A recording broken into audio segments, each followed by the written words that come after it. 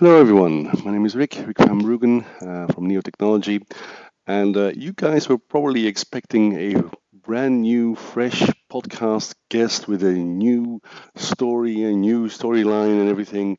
Well, guess what? This week is going to be a little bit different. I've invited actually the same guest that we had last week on our podcast, Benjamin Nussbaum from Atom Rain. Hi, Ben. Hey Rick, And, thanks for and having me again. I appreciate it. I realized last week after we finished, we didn't talk about date night at all, and yeah. you know, I wanted to tell you the origin story first. I need to know all about this because I've been just playing around with this site. So it's datenightmovies.com, and it's fascinating. It's like a recommendation engine for movies for lonely people without a social life like myself, right? Well, it's kind of like that, but it's actually a little different. It's Tell me all about basic, it. yeah. So um, we worked with MediaHound for the last few years, building the entertainment graph, which brings together all movies, TV shows, books, games, and music into one location to enable really good personalization and recommendations. Hmm. And one of the cool products that's been built off of that is Date Night, which is available at datenightmovies.com. And it's essentially answering the question of what should we watch tonight? Yep. And so you put in your favorite movie or a movie that you feel like, Yep. and your significant other or your Hmm. date for that night puts in another movie. Hmm. Or if you're watching a movie by yourself, you just put in both. And Exactly. Yeah.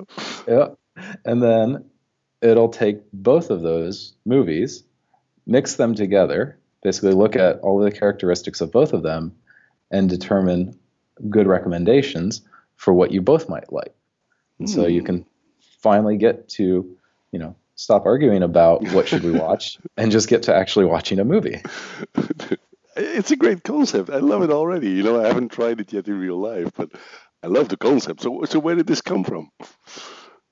Yeah, so where this originated, about a year and a well, in February 2015, we had amassed a significant amount of movie and TV data into the entertainment graph, and I was just starting to play around with the recommendations. And the first pass that I did in kind of designing and building the recommendation engine and the scoring, which all happens in real time because it's using Neo4j. Yeah, baby. Yeah, it was starting to return pretty decent results, and that was basically just the similar to use case. If you're Okay. on the Gladiator page, what else is related to this? Hmm. That would be that you might also like.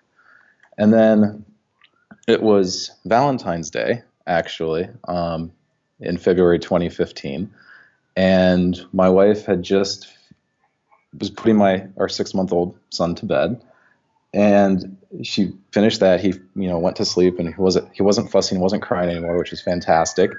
And we got she came out, and we're like, well, what should we do now? And Don't we're tell like, me there's an emergency now. no, there's no emergency. Okay. Fire trucks are just going past the office. Yeah, exactly. um, and Sorry, I so interrupted you again. Yeah, no, it's all good. We yeah. were and so while she was putting him to bed, I'd been working on the algorithm. I was working on Valentine's Day, which is very Good for not you, man. yeah, right. And so in order to tie it together, I was at the place where I was starting to take multiple movies and return recommendations across multiple of them, which is kind of like a user suggested feed. Hmm. And in the spur of the moment, because she came out and I was working and I was like, oh, well, this isn't good. I was like, hey, do you want to watch a movie? And she said, sure, what should we watch? And I was like, well, that's always that question I never like to be asked. And I said, well, give me two of your favorite movies.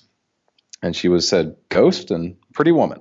And I was like, okay, well, that's interesting. I need something to offset this a little bit. So I put in The Matrix and Despicable Me. Yeah. And the algorithm in that very early, first version kind of came back with Enchanted. And Okay. I kind of told her what the algorithm had suggested, and we looked it up on Amazon, and we were like, oh, this looks interesting. Hmm. It's basically a Disney movie where the characters come into the real world, and we watched it, and we both ended up liking it. And I was I was just kind of like, That's a wow, result. Yeah. yeah. Very cool. Yeah. And So that was really exciting. And then maybe a few weeks later, I did a Wednesday talk at the MediaHound office and just about the recommendation engine that we were building and shared that example of kind of date night.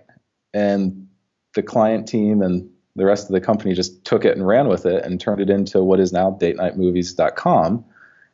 And it's actually up for a Webby. that's what I So saw. That's amazing. yeah, That's it's really really cool. exciting. I didn't think that something that started out so simply would be impacting so many people. I guess that, question of what should we watch tonight just really resonates. I think it does. Yeah. So tell us more about the algorithm or the recommendation system that you built. Is it using any particular recommendation algorithms like collaborative filtering or something like that, or how does it work? Can you tell us a little Yes. bit about that? Yeah. So there was actually a blog post published on this on the Neo site that goes into a bit more detail, but at the high level, it's using content-based filtering, which looks at the, characteristics. We have a lot of movie experts at MediaHound Imagine, yeah. that have done a lot of really good classification of the movies. Hmm. And so we've taken that approach in these initial phases and started to look at collaborative filtering. We kind of looked at both.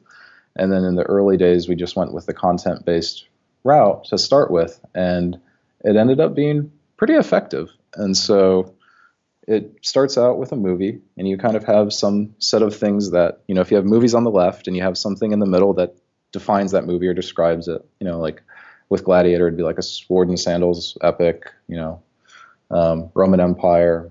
And then, with The Notebook, it'd be like drama and romance and these other characteristics. So genre is a type, there's a lot of other different elements that go into those.